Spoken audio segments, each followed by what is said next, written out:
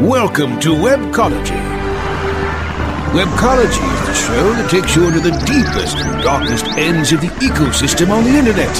Our guides will take you on a journey into web marketing and bring you the experts and the information so that you can further explore the web marketing world. Now, here are the hosts of Webcology, Jim Hedger and Dave Davies. Hey everyone, welcome to Webcology here on webmasterradio.fm. It is the 14th of May, 2015, and this is Jim Hedger from Digital Always Media, and I'm not joined by Dave Davies again. Dave is somewhere between Vancouver and Victoria, British Columbia, on a ferry boat on his way to go see U2. We do, however, have Christine Schackinger. She's joining us again. Christine, thank you so much for jumping into the hot seat. Thank you for having me, Jim. I appreciate it. Well, you may or you may not appreciate it because I got to start with one of those stories that will just hurt your brain and make your heart sink into your stomach. Oh, it must be a U.S. story. Well, the survey was done in the U.S. I don't know if this is. I'm pretty sure you might find similar numbers, say in Canada and the U.K., Australia, New Zealand, Germany, or wherever, but, and I mean, like, this is not from The Onion. I swear to goodness, it's not The Onion. This is from CNET. I trust CNET to actually research the story. Apparently, in a survey of 1,006 nationally representative American adults age 18 or older, This survey discovered that 51% of Americans believe that storms affect cloud computing. Aww. I mean, you don't even know what to say back to that, do you? What do you say? I don't, because on one hand, I'm kind of like, well, I get that they don't really know what cloud computing means, right? So, I feel kind of bad laughing, but at the same time.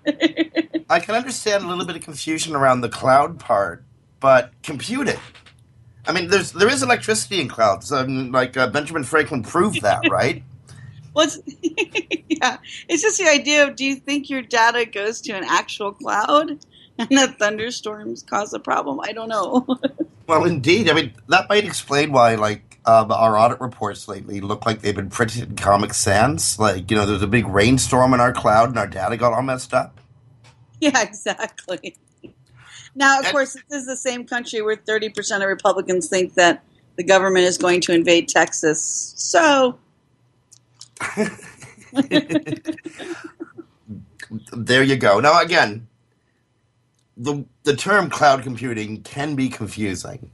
I don't even know why... it's one of those things. There's a lot of terms in computing that can be quite confusing. People just come up with stuff to describe a click, a hit, a visit. We just make up some techie makes up these words. He or she is trying to explain something to a non-techie. And I can just imagine, somebody going, well, it's, we take our data and we just put it out there and it goes, into, the clouds, basically. And that caught on. That's how this happens, Christine. It is how it happens. But it is kind of funny. Anyway, I'm stunned by it. I can see a little bit of confusion, but there's two words in this phrase here, cloud and computing. And that's where my heart starts to break. Yeah, it's actually, the idea that, when your data leaves your computer, it goes to a cloud. Although in the same study, 95% in a national survey claim they never used cloud computing. But so they don't really know what it is. Facebook, online banking, shopping, storing photos, music, Spotify, all those things. They don't have any idea that it actually is cloud computing. So that could be part of the confusion. I know we're laughing at, we're making fun of this, but this is actually, I sort of think knowing how the internet works is a mark of literacy in the modern age. Sure, but I think for a lot of people, unlike us who are in the industry, it's sort of like when I was growing up and the television magically television shows. If you really think about the technology behind it, it's pretty amazing. Well, actually, I still have no idea how that works. Exactly. To be honest. We take for granted that there's a picture on our TV. We didn't really think about how it got there. So if you're not in the industry, I can understand you may not really get that the folder that you're saving things to actually resides on this massive cloud system that a company owns as opposed to, But the fact that it's in a cloud, that's the part I have the hard time with. That defies logic and explanation. Indeed it does. Thunderstorms are coming through. Better check my data. Okay, another one of those weird terms, those weird techie terms. And I guess this one isn't so weird. I can see where this one came from. But VentureBeat had an article out today. Google has a secret bench program that keeps execs at the company even when they're not doing anything. Yeah. A secret bench program. So, like if say you were the head of something really important, like say the Google Plus system, and then suddenly you're not, but they don't want to lose you, they put you on the bench until either you or they figure out what you're going to be doing next. Yeah, exactly. And in a similar but kind of different way, have you ever seen the show Silicon Valley?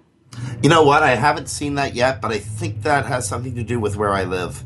They actually have this isn't for executives, it's just for engineers who aren't assigned a new project, but they aren't actually told they're fired. So they all sit up on the roof on benches and hang out all day. So it's not the same thing, obviously. If you're an executive at Google, you're getting to go home and just hang out and do whatever you want. But it is kind of a actually call it the Google Lear, because you get to hang out on a Lear jet if you're a Google executive. Exactly. So, of course, there is some theorizing that Matt Cutts is one of these people that's sitting on the bench right now, biding time and seeing what they want to do next. Well, indeed. Matt, as far as the world knows it, is still a Google employee, but he's been on leave. We're almost coming up to a year now? Oh, no, it's past a year. He took.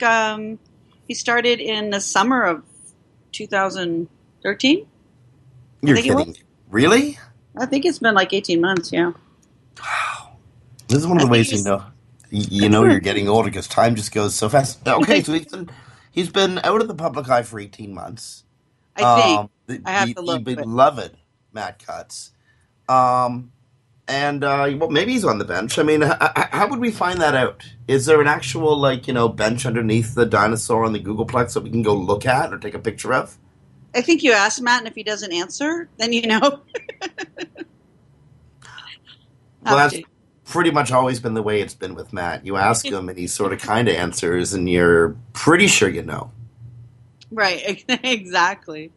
I'm not sure that when he left. I'm trying to find out, but yeah, I think it's very possible because he definitely still is involved with the company because he on Twitter obviously still has the ability to send things internally, which I assume if you leave Google, you don't have the ability to do. So, well, then again, I mean, there are some people who leave Google, and then there's some people like Matt Cutts who may not leave Google or may leave Google, right?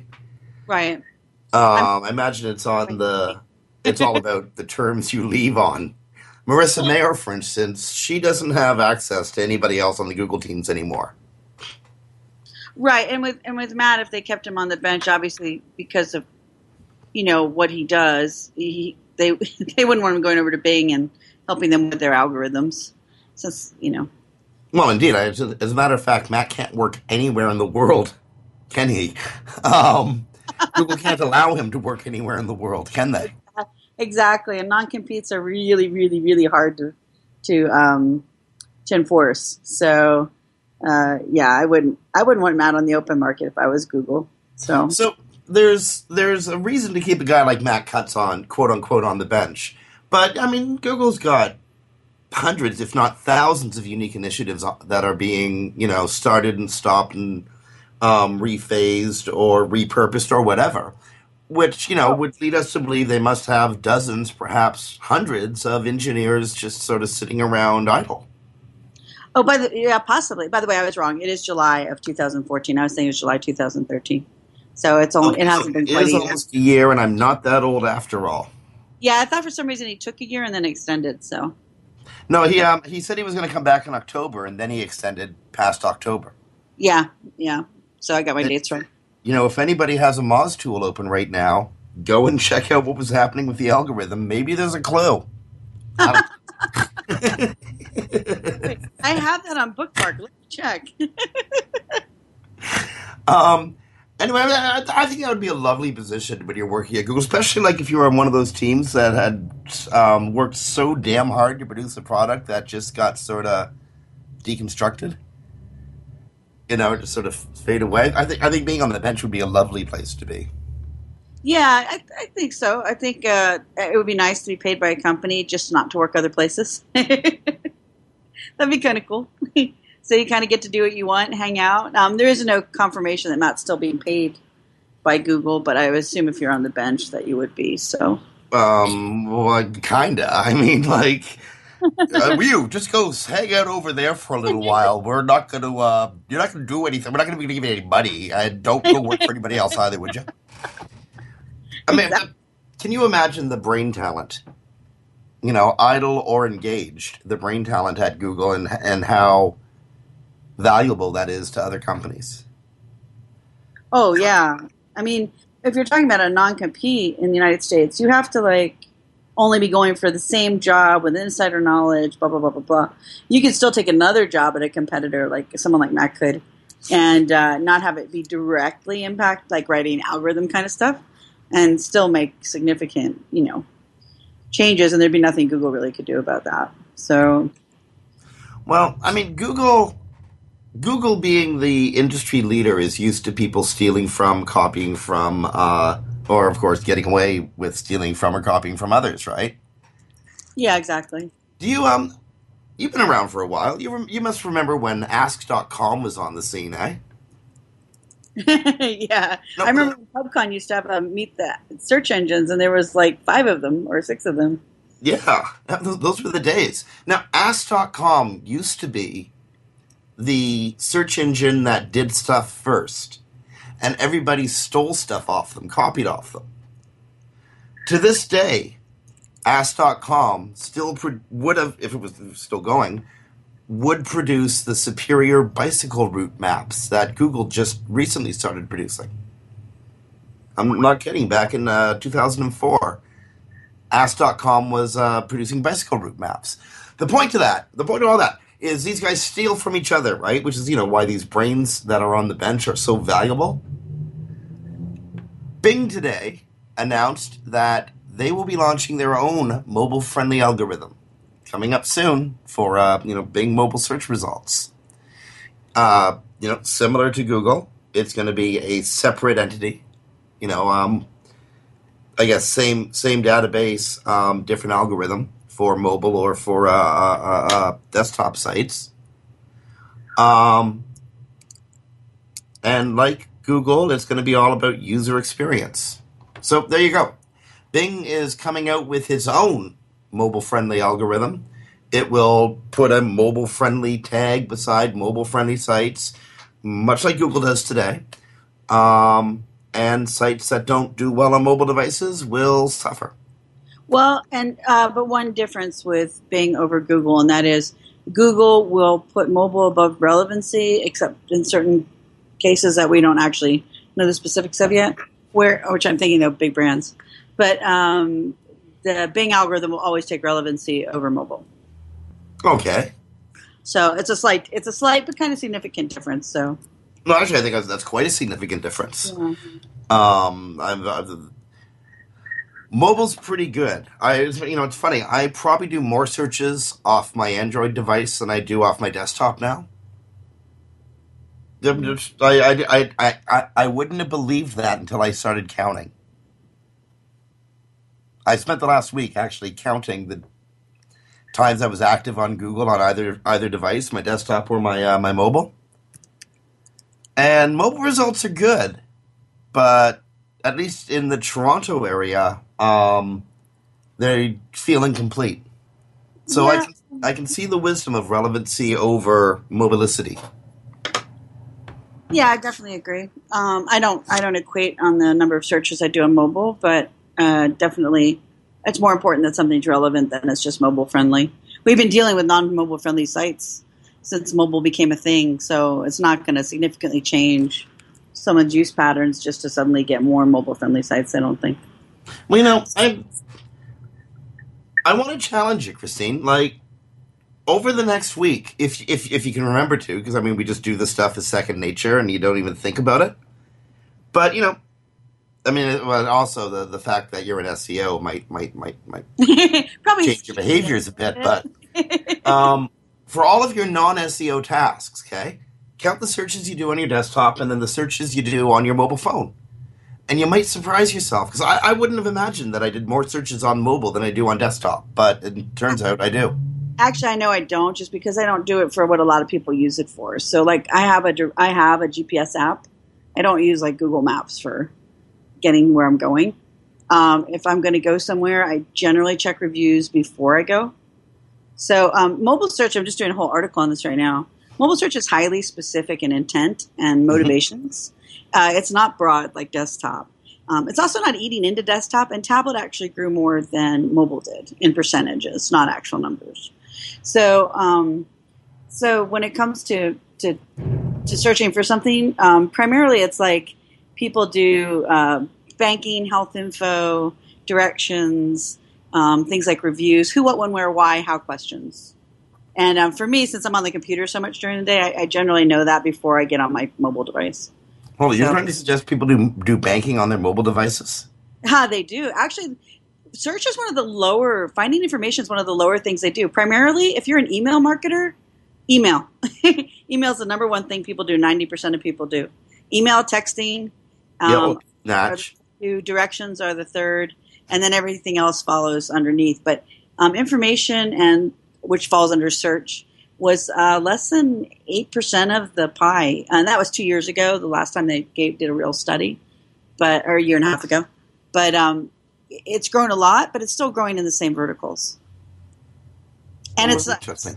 And e-commerce has a lot more searches, but it's not getting a piece of the pie in dollars. It only is 13% of revenues for e-commerce. So most people are showrooming, using it for comparisons more than they are using it for purchasing. And millennials don't like to shop on mobile. Well, indeed. I think that there are extra security risks with mobile that you can easily mitigate on your desktop. It's a little harder to on mobile. Or at least it's easier to see what you're doing on the desktop than it is on the mobile device. Typing your credit card, carrying your credit card information on your mobile device, that scares me. Yeah, me too. Okay, and on that scary note, it's 20 minutes after the hour. It's a really good time to take a break for a commercial. The next topic we're going to be talking about when we come back from break, Google's definition of doorway pages. That's going to take more than a few minutes. So, good time to take a break here on Webcology on WebmasterRadio.fm. This is Jim Hedger from Digital Always Media, joined by Christine Schackinger. It's the 14th of May, 2015. Stay tuned. We're back after these messages. Sit tight and don't move. Webcology. We'll be back after this short break. Reinventing keyword research, simplifying campaign optimization, redefining competitive analysis. SpyFu brings you an entirely new way to find the most profitable keywords for your SEO and PPC campaigns. New tools, new data, and a brand new look. We've streamlined SpyFu so that you can optimize your search engine marketing more efficiently, more accurately, and more intuitively. Visit spyfu.com. That's SPYFU.com and start downloading your competitors' keywords now. Try it free. InternetMarketingNinjas.com is the online dojo of the highly trained and skilled Internet Marketing Ninjas. Disavowed documents, reconsideration requests, Panda and Penguin penalties. Let our superior SEO ninjas confront all of your link-related issues. The Internet Marketing Ninjas are equipped to master any marketing exercise, content creation, authorship, link building, PPC, and more. Plus, build more buzz for your brand with our social media marketing strategy. Discover all that the Internet Marketing Ninjas can do for you. Visit the online dojo now at InternetMarketingNinjas.com. Whether you are an online business or domain name investor, you need access to the best names. With over 270 million domains already registered, finding the right names at the best price requires a great wingman. Namejet.com puts you in the pilot seat by giving you fast and unparalleled access to some of the best premium and expired domain names on Earth. As the #1 domain name auction platform, Namejet.com is the best place to find domains for your business or investment. So light the afterburners to the domain name aftermarket and fly over to Namejet.com at Mach speed to get great domains today. Namejet.com. Commercials off. Now back to Webcology. only on WebmasterRadio.fm. Here are the hosts, Jim Hedger and Dave Davies.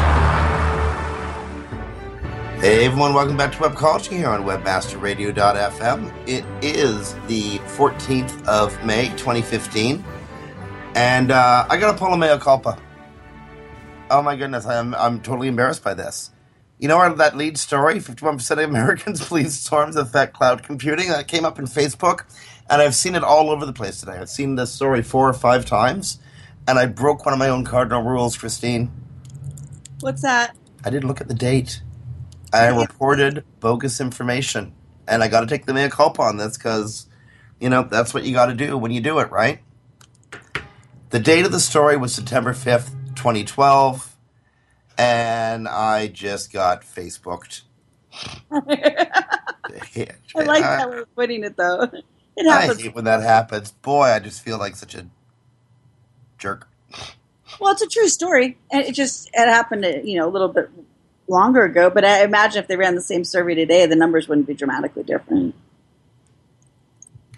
Yes, but I would be just as embarrassed. Wow.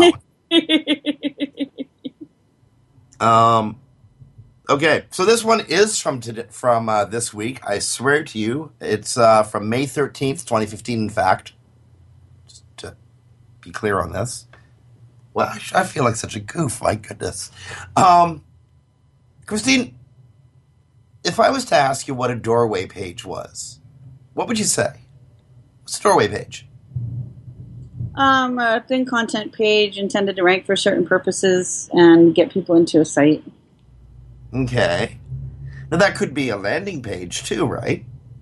Thin landing content. pages don't have a heck of a lot of content on it. They have a call to action, but it tends to be thin content. You don't really plan to have this page up for a long time. Well, it's not doorway pages can be up for a long time, but they're intended to rank on multiples. Like if I'm a lawyer and I want to pretend that I'm in every city in the United States, I might put up a landing page for each of those, which could, had no real content on. The only thing that was different maybe was the city. That could be construed as a doorway page. But a hotel might do a similar thing. To have a different skin come up for every city. Hotels are exceptions from doorway pages. Okay. Right. They were, at least they always have been as far back as 2004. Because there are legitimate reasons for them to need those kind of landing pages. That being said, they probably are not identical. I could also suggest real estate agents would do this, and taxi firms might do this, etc. Right? Anywhere that has restaurant, chain restaurants, etc. And the reason I threw the travel one in there is because you're right. There's an exception to the rule for travel for obvious reasons. But I threw that in because there's a great deal of confusion about what a doorway page really is and what it is not. Right. Right. And I gotta be honest. I have some very strict interpretations of what is good SEO and bad SEO. So I was quite surprised to find that Google is a lot more relaxed on doorway pages than I thought they would be. It's hard to say because in the past we could ask like Matt for clarification, which generally, if you knew how to listen to Matt, was a fairly accurate answer. But although they have relaxed some, I do believe that's probably true. John's answers are often his interpretation, not Google's statement. And there's an example that I read. I forgot where it was. I think it's Search Engine Journal, maybe, of what John said would be okay. And yet, if you look at the official definition from Google on doorway sites, they would not be. So that's hard to say where that line really falls, I think. Okay, well, Google says that doorways are sites or pages created to rank highly for specific search queries. They are bad for users because they can lead to multiple similar pages in user search results, where each result ends up taking the user essentially to the same destination. They can lead users to intermediate pages that are not as useful as the final destination. That's what Google says. Right, and then they list that their examples are like multiple domain names or pages targeted at specific regions or cities that funnel users to one page, pages generated to funnel visitors into actual usable or relevant portion of your website, and substantially similar pages that are closer to search results than a clearly defined browsable hierarchy. So the definition hasn't changed a whole lot. Maybe where they apply it has. Well, indeed. Apparently, there was a doorway page algorithm that nobody really noticed. And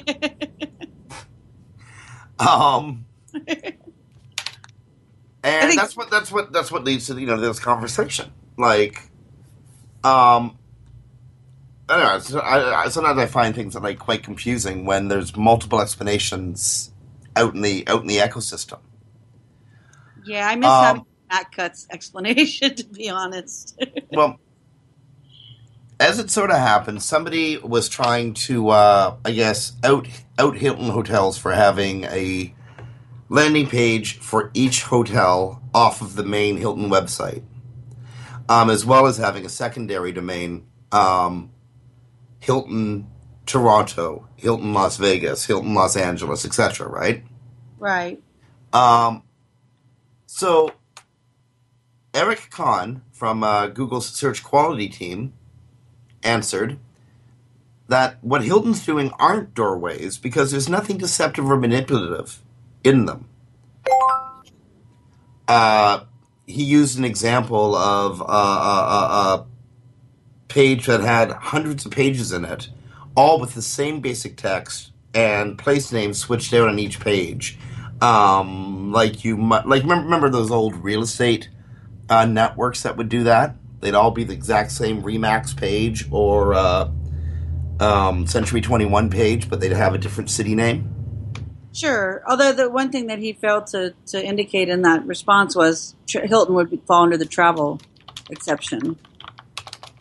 So, because travel does have to have microsites and destination pages because of what their industry is. So, I don't know.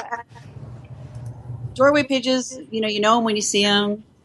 I don't know that anybody really got hit because nobody really uses them anymore very regularly. So it's hard to say exactly where that line, I think, falls for them. But I do think they relaxed where they applied. I think it was applied much more broadly in the past. Well, again, my question is, to what and to whom? Are we going to see a rise of Lawyer Albuquerque, Lawyer Austin, Lawyer New York City pages for the same guy in Florida?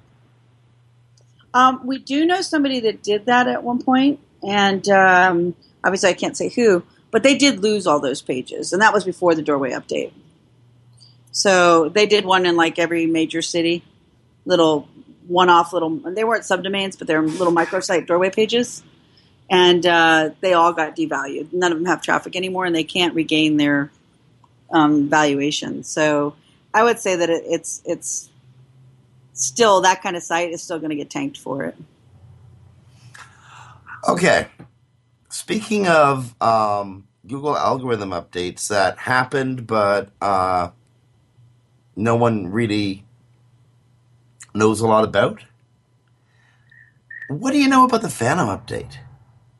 You hear about this Phantom update that happened recently, and I don't know.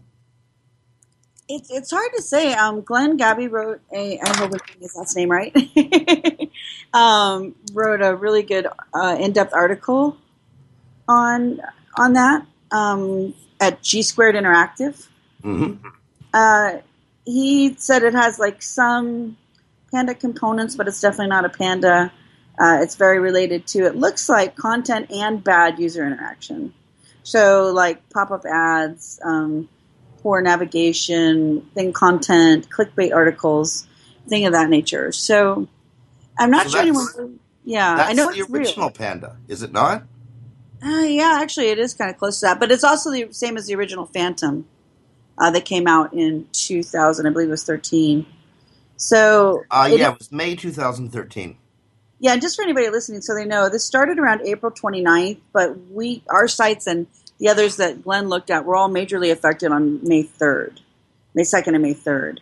So if you have a severe drop-off around May 3rd, or you have a severe, or not severe, but a great increase around those dates, greater than like 20%, we're looking at like 60, 70%, then that's really likely that it's related to that. And Hub Pages actually lost something like 60%, I believe it is, of theirs during that update. They're publishers, okay? Yeah. So I mean, like they're large publishers. They're large scale publishers. We're all publishers, but they're large scale publishers. One of the sites I know you work on is a large scale publisher. Did they see an effect? Not that I've seen, not either way. So that's why, and we have a couple of sites that have Panda issues, and I didn't see any of them go up. So that's why I think Glenn's right, it is not a Panda update. I did see a site that has tremendous usability issues take a hit, and it already has a hit from Panda. But it has real user issues. It has faceted navigation and thin content and a lot of very difficult interactions to get to where you're going. So I do think it's possibly maybe a combination of the two, like bad usability and bad content, thin content, and other issues. If you look at what Glenn's looked at. Well, I mean, the site you described is the kind of site that ought to get slapped. You know, it gets bad information, or not necessarily bad information, but thin information, bad user experience, hard to navigate around. Of course, it's going to get slapped about, eh? Well, it's been slapped a couple of times. In fact, in auditing that site, I basically had to tell them they needed to redo it because just trying to use the site was so difficult. But I think in Glenn's analysis, I don't know that he ties the two together, but it really does look like it's the combination of the both. Does the spider have trouble with your site, and does it have poor content or thin content? So, well, and again, I think you and I might even be talking about this last week, Christine, where we were saying like, beware of Panda and Penguin factors. Beware that the mobile algorithm is out there and dramatically affecting searches done on mobile devices. But remember that these are only 3 meta factors that have several factors within them, out of hundreds, perhaps thousands of other meta factors exactly. that could be affecting your website. Usability and navigation is certainly most certainly part of Panda, but those were ranking factors long before Panda. Yeah, I think we forget that the main algorithm has a lot of the same ranking factors. Well, yeah. It just doesn't penalize the way that a Panda or a Penguin does. So, and all the Penguin factors are also potential manual actions. So, if you're only focused on Panda and Penguin, you might be missing out majorly on the other factors that are also wrapped into the algorithm. You don't just look at links in Penguin; it's also in manual and it's also in the regular algorithm. It's just handled differently as far as what happens if you've done something wrong. And you know what that means? Not only might you be missing the real reason why your pages are not performing as well as you'd want them to, you're also probably missing opportunities to make them perform a lot better. You know what I mean? Because you're not looking for the right stuff. Exactly. I can tell you in every audit that we've done, I've been told by the people that have the site what they think their penalty is, because we do a lot of recovery audits, and no one's ever been correct. So, not that they haven't been correct, maybe that they have the one, although they're usually not correct about that. But other SEOs might give us something, and they are correct about the one. But there's often other ones that have occurred before that or after that they're unaware of because they're focusing just on the one time that they notice the major drop. And then once a site gets it severely, they can be hit by further algorithms, but they're so low it's often hard to tell. Well, indeed. But you remember the days when, like, losing maybe 1 or 2% of traffic was panic-worthy? Yeah. Not so much anymore. You're like, oh, wow, thank God we didn't lose 20%. Yeah, exactly. Exactly. But losing 1 or 2%, say day over day, you lose 1 or 2%, 5 days, that adds up.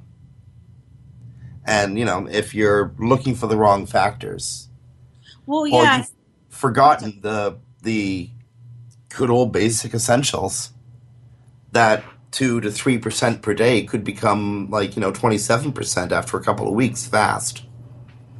exactly. And sometimes the downward slope is because the people that were linking to you got hit. So if you're in certain verticals, so and that's a Davism. He always reminds clients to look at that maybe you didn't get hit by Phantom or Penguin or Panda, but suddenly you start this 1 to 2%, 3% downward decline that you can't seem to recover from. And often it can be just because your competitors that link to you lost their value. Not your competitors, but the people that link to you.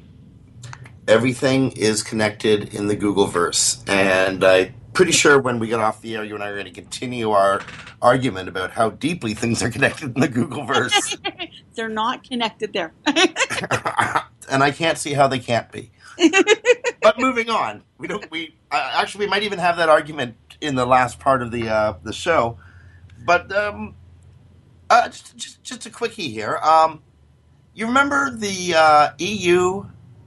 Remember how about a year ago the EU passed legislation that forced Google to scrub search results under certain conditions under what was called the right to be forgotten? Yeah, definitely. It sounded very like a very panicky thing at the time. Well, I mean, it's still a fairly significant thing, but after a year, we've now Google is reporting that they received just over 254,000 removal requests across Europe, of which they've only complied with 30%. 70% of the requests have been refused. Which is a good thing. I thought it definitely would be higher than that. So, well, I mean, here's the thing. There's a advisory board that I guess advises Google about what should and shouldn't be removed, but it's Google who makes the decision. Right. Google's deciding what should and should not be up on the board, and it looks as if they're ignoring things like invasion of privacy, but they might remove things that are like defamation or insult if they can be proven. Actually, I find that very interesting. There was this big panic, but as it turns out, most of the requests are being rejected. Yeah, which is a good thing because it did sound like something could be highly abused. Mm-hmm. So at least it's something that's being taken very seriously. And philosophically, what Google does itself by just hoovering and making available all electronic information, and the fact that electronic information is so amazingly available, that too is kind of invasive, eh? Which part is? Well, I mean, Google just operating the way Google operates. It's a robot. It doesn't care. It just takes information and makes it publicly available. Doesn't really care the context or the application of that information. I mean, unless, of course, it's keyed to not distribute, say, kiddie porn. Right. Google cares about that. But a little bit. I mean, Google is data neutral, right? It doesn't care one way or the other about any piece of legal data. Which is how they get around monopoly laws and things like that. Well, and which is, I guess, how they should operate. But there's a philosophical weirdness in that they're able to take all this information, including information about you that people used to have to work to get at. People could find out exactly where you live by doing effective Google searches. True. It didn't used to be like that, but now it is like that, and we just accept it. So philosophically, there's something weird about suddenly all that information is open and no longer private. Just as philosophically, there's something weird about somebody removing stuff from that big information dump. It's weird how that balances in the 25 years of the commercial web. Yeah, it is, and because it is something we rely on, and it's not applied equally to all people. That you can get your information removed. I haven't reviewed what they're actually removing. If it's malicious, that's one thing. If they're just removing things because people are embarrassed, that would be another. Well, again, it seems to be more towards legal issues, stuff that is patently wrong about somebody. That's defamation. And remember that in the United States, the First Amendment applies, but in the rest of the world, there's different relationships with the right to say stuff about others. Okay, on that, we're getting flashed by Control Room. It's like seeing Tim Action in Speedo. Oh my God! We got to take a break here on Webcology. It's time to go to commercial. It is the 14th of May, 2015. You listen to Webcology here on WebmasterRadio.fm. On behalf of Christine Schackinger, this is Jim Hedger from Digital Always Media. We're going to be back after these messages.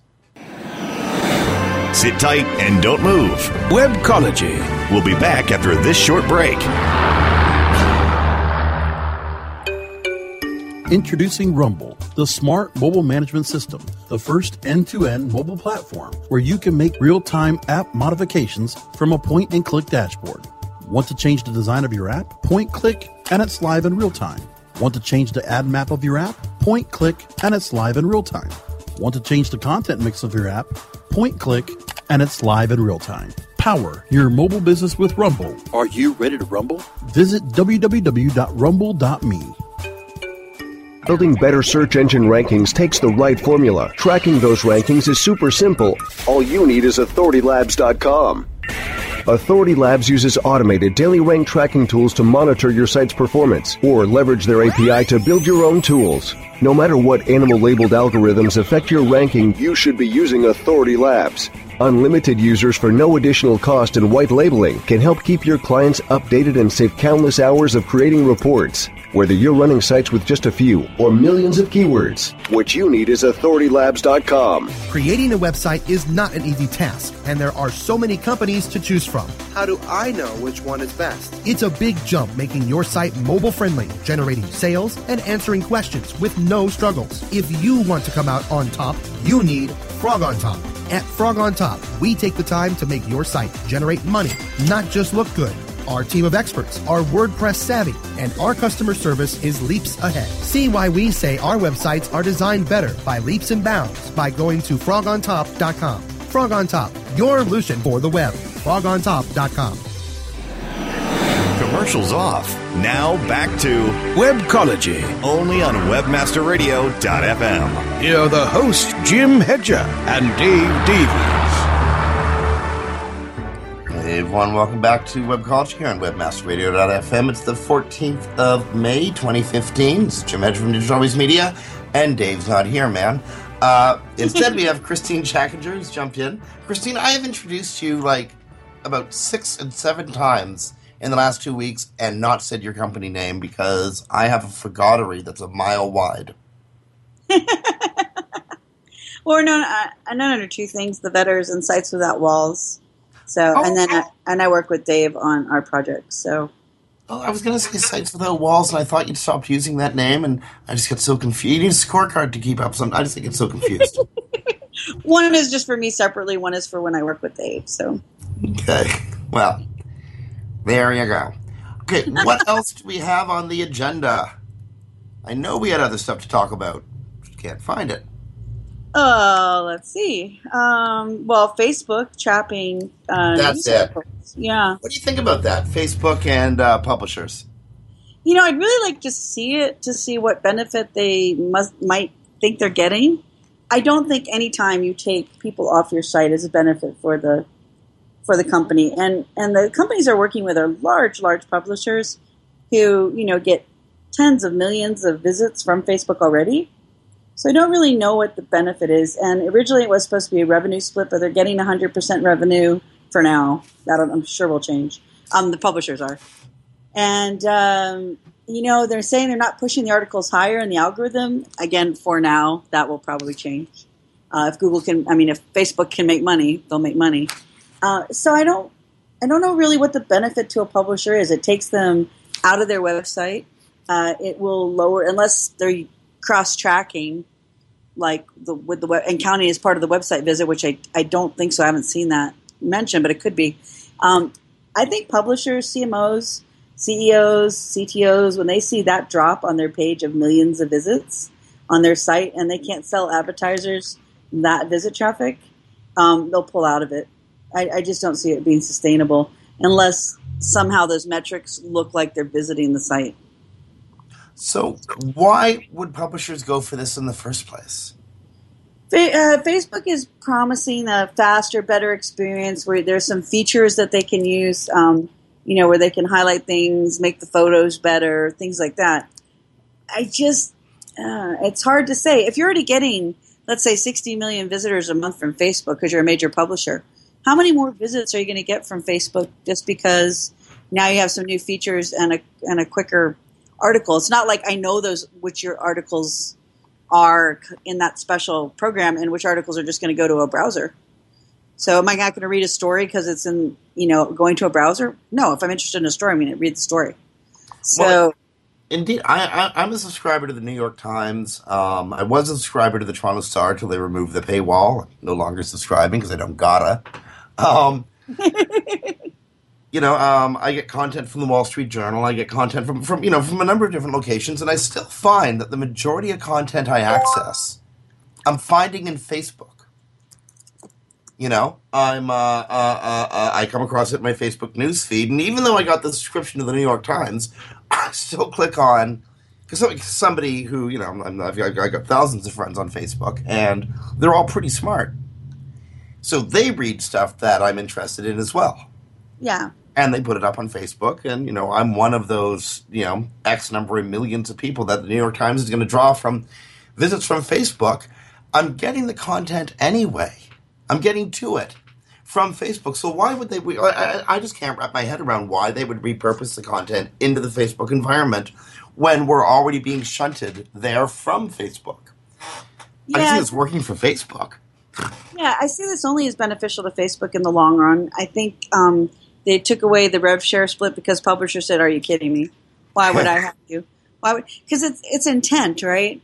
If it was the same thing available through all the publishers, sure, I would probably pick the faster, better experience. But if I'm looking through like what you shared on, let's say you shared that article about Google and the executive bench, am I not going to read it because I have to open a browser in my mobile phone with one click? No, I'm not. Now I'm going to wait for the story to fly through my algorithm again. I have no control over when I see those stories. So then I'd have to go do a Google search, which would take me completely out of Facebook. I also think it's very bad for publishers because all that extra stuff you put in, like related stories and other, conversations, comments on mobile are difficult. Are they going to handle them in Facebook outside of, are you going to have to use the Facebook only comment section? And if that's the case, then you're talking about affecting your rankings of that page. Because unless that's transferring to your website and that's all in the Facebook algorithm, you're going to lose that information. So, you're going to lose that support of the comment section. So the question, and what about linking to it? So these are things we don't have answers to yet. But to me, whenever you take someone out of your website, it's a recipe for downturns. And I just don't see that this in the end is going to be positive for publishers. Fortunately, right now they can get out of it, but. And this is where I get most confused of all, okay? Yeah. Somebody at Facebook had to be sitting down with a keyboard in front of them, typing out really good ideas that they could pitch to publishers. These are supposed to be really smart people, right? Yeah. So how did they come up with this idea? Well, Facebook's come up with a lot of bad ideas. Well, that's true. Over time. I think it's not the idea. I get the idea. It benefits Facebook tremendously, right? We get you in. Eventually, we get part of your rev share. We lock you into getting that traffic. You'll be afraid to leave us. It's the drug dealer model, right? Yeah, but no one's going to go for it.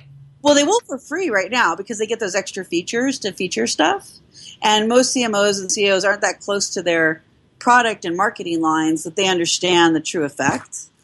And they're the ones who'll be signing that dotted line, right? Especially if you're talking about moving traffic on a site that gets hundreds of millions of visitors. But when you actually look at it, there's almost no benefit for publishers unless there's stuff that I have not seen written about. I have not seen anything written about this change that seems hugely beneficial if they have to start giving over any rev share. Because the minute over rev share, they've lost any benefit. You know how it is, Christine. This is going to be very beneficial for Facebook. And Mark Zuckerberg does need a new house now that he's totally subsumed the foundation of that mansion he has in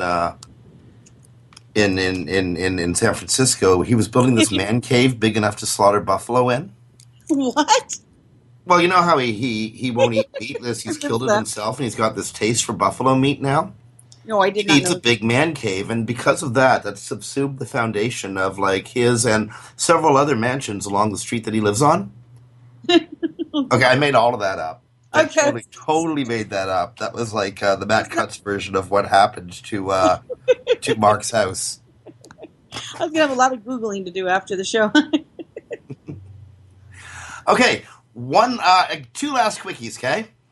Sure. Have you ever, and tell me you haven't, come on, have you ever wanted to know where that IP address is located geographically? For who? No, it doesn't matter. I mean, come on. Think of how much fun you can have. You can be on the phone with somebody and, get their IP off them and tell them where they live. Wouldn't that be fun? Sure. I'm an SEO. I can generally get the IP addresses, but the locations aren't usually mapped well. If you know how to use PowerShell. Yes. There's an article over at Petrie.com written by Jeff Hicks. It was published yesterday. PowerShell Problem Solver. Where is that IP? Ah, interesting. It's just a fun one. I recommend people read it because, honestly, who doesn't want to know how to do that? Yeah, but you know what? It's not just a fun one. It's a security thing. Because if I can locate your IP and I can locate your actual location through that IP, there's a lot that can be done with that. Yep. Okay, moving right along. I hear hackers going, moo ha ha ha. Anyway. Help a bunch of SEOs out here, friends. Danny Sullivan over at Search Engine Land has a SEO Success Factors survey that was published earlier today. This is take you maybe 10, 15 minutes to complete, and this is how we teach each other. We share. So over at Search Engine Land. It's the title reads, please take the Search Engine Land's SEO Success Factors survey. It'll help him make a new periodic table of SEO success factors. You know how much we love periodic tables around here. Take the survey, help your entire industry out. The more we inform each other, the better service we can provide our clients. Yeah? Yay! Yay! I use that chart often, actually, whenever I do a audit, and it's included, and whenever I train people. Because it looks cool, right? It looks cool, and it helps people understand at a grasp how complicated it really is. Indeed, and we can hear the music in the background. So, Christine, thank you so much for joining us for another hour here on Webcology on WebmasterRadio.fm. Friends, it is the 14th of May, 2015. This is Webcology on WebmasterRadio.fm. On behalf of Christine Schackinger from Sites Without Walls, this is Jim Petcher from Digital Always Media. Stay tuned. Great content coming up on Webmaster Radio after the news.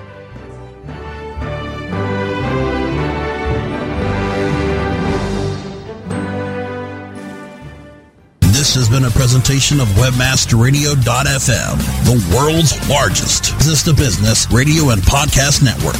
We welcome you to sample past episodes of this program, as well as our complete library of programs, on demand or on the air via our 24/7 live audio stream at www.webmasterradio.fm. The opinions expressed on this program are those of the guests and hosts and do not necessarily reflect those of WebmasterRadio.fm's management or sponsors. Any rebroadcast or redistribution without authorized consent of WebmasterRadio.fm is prohibited.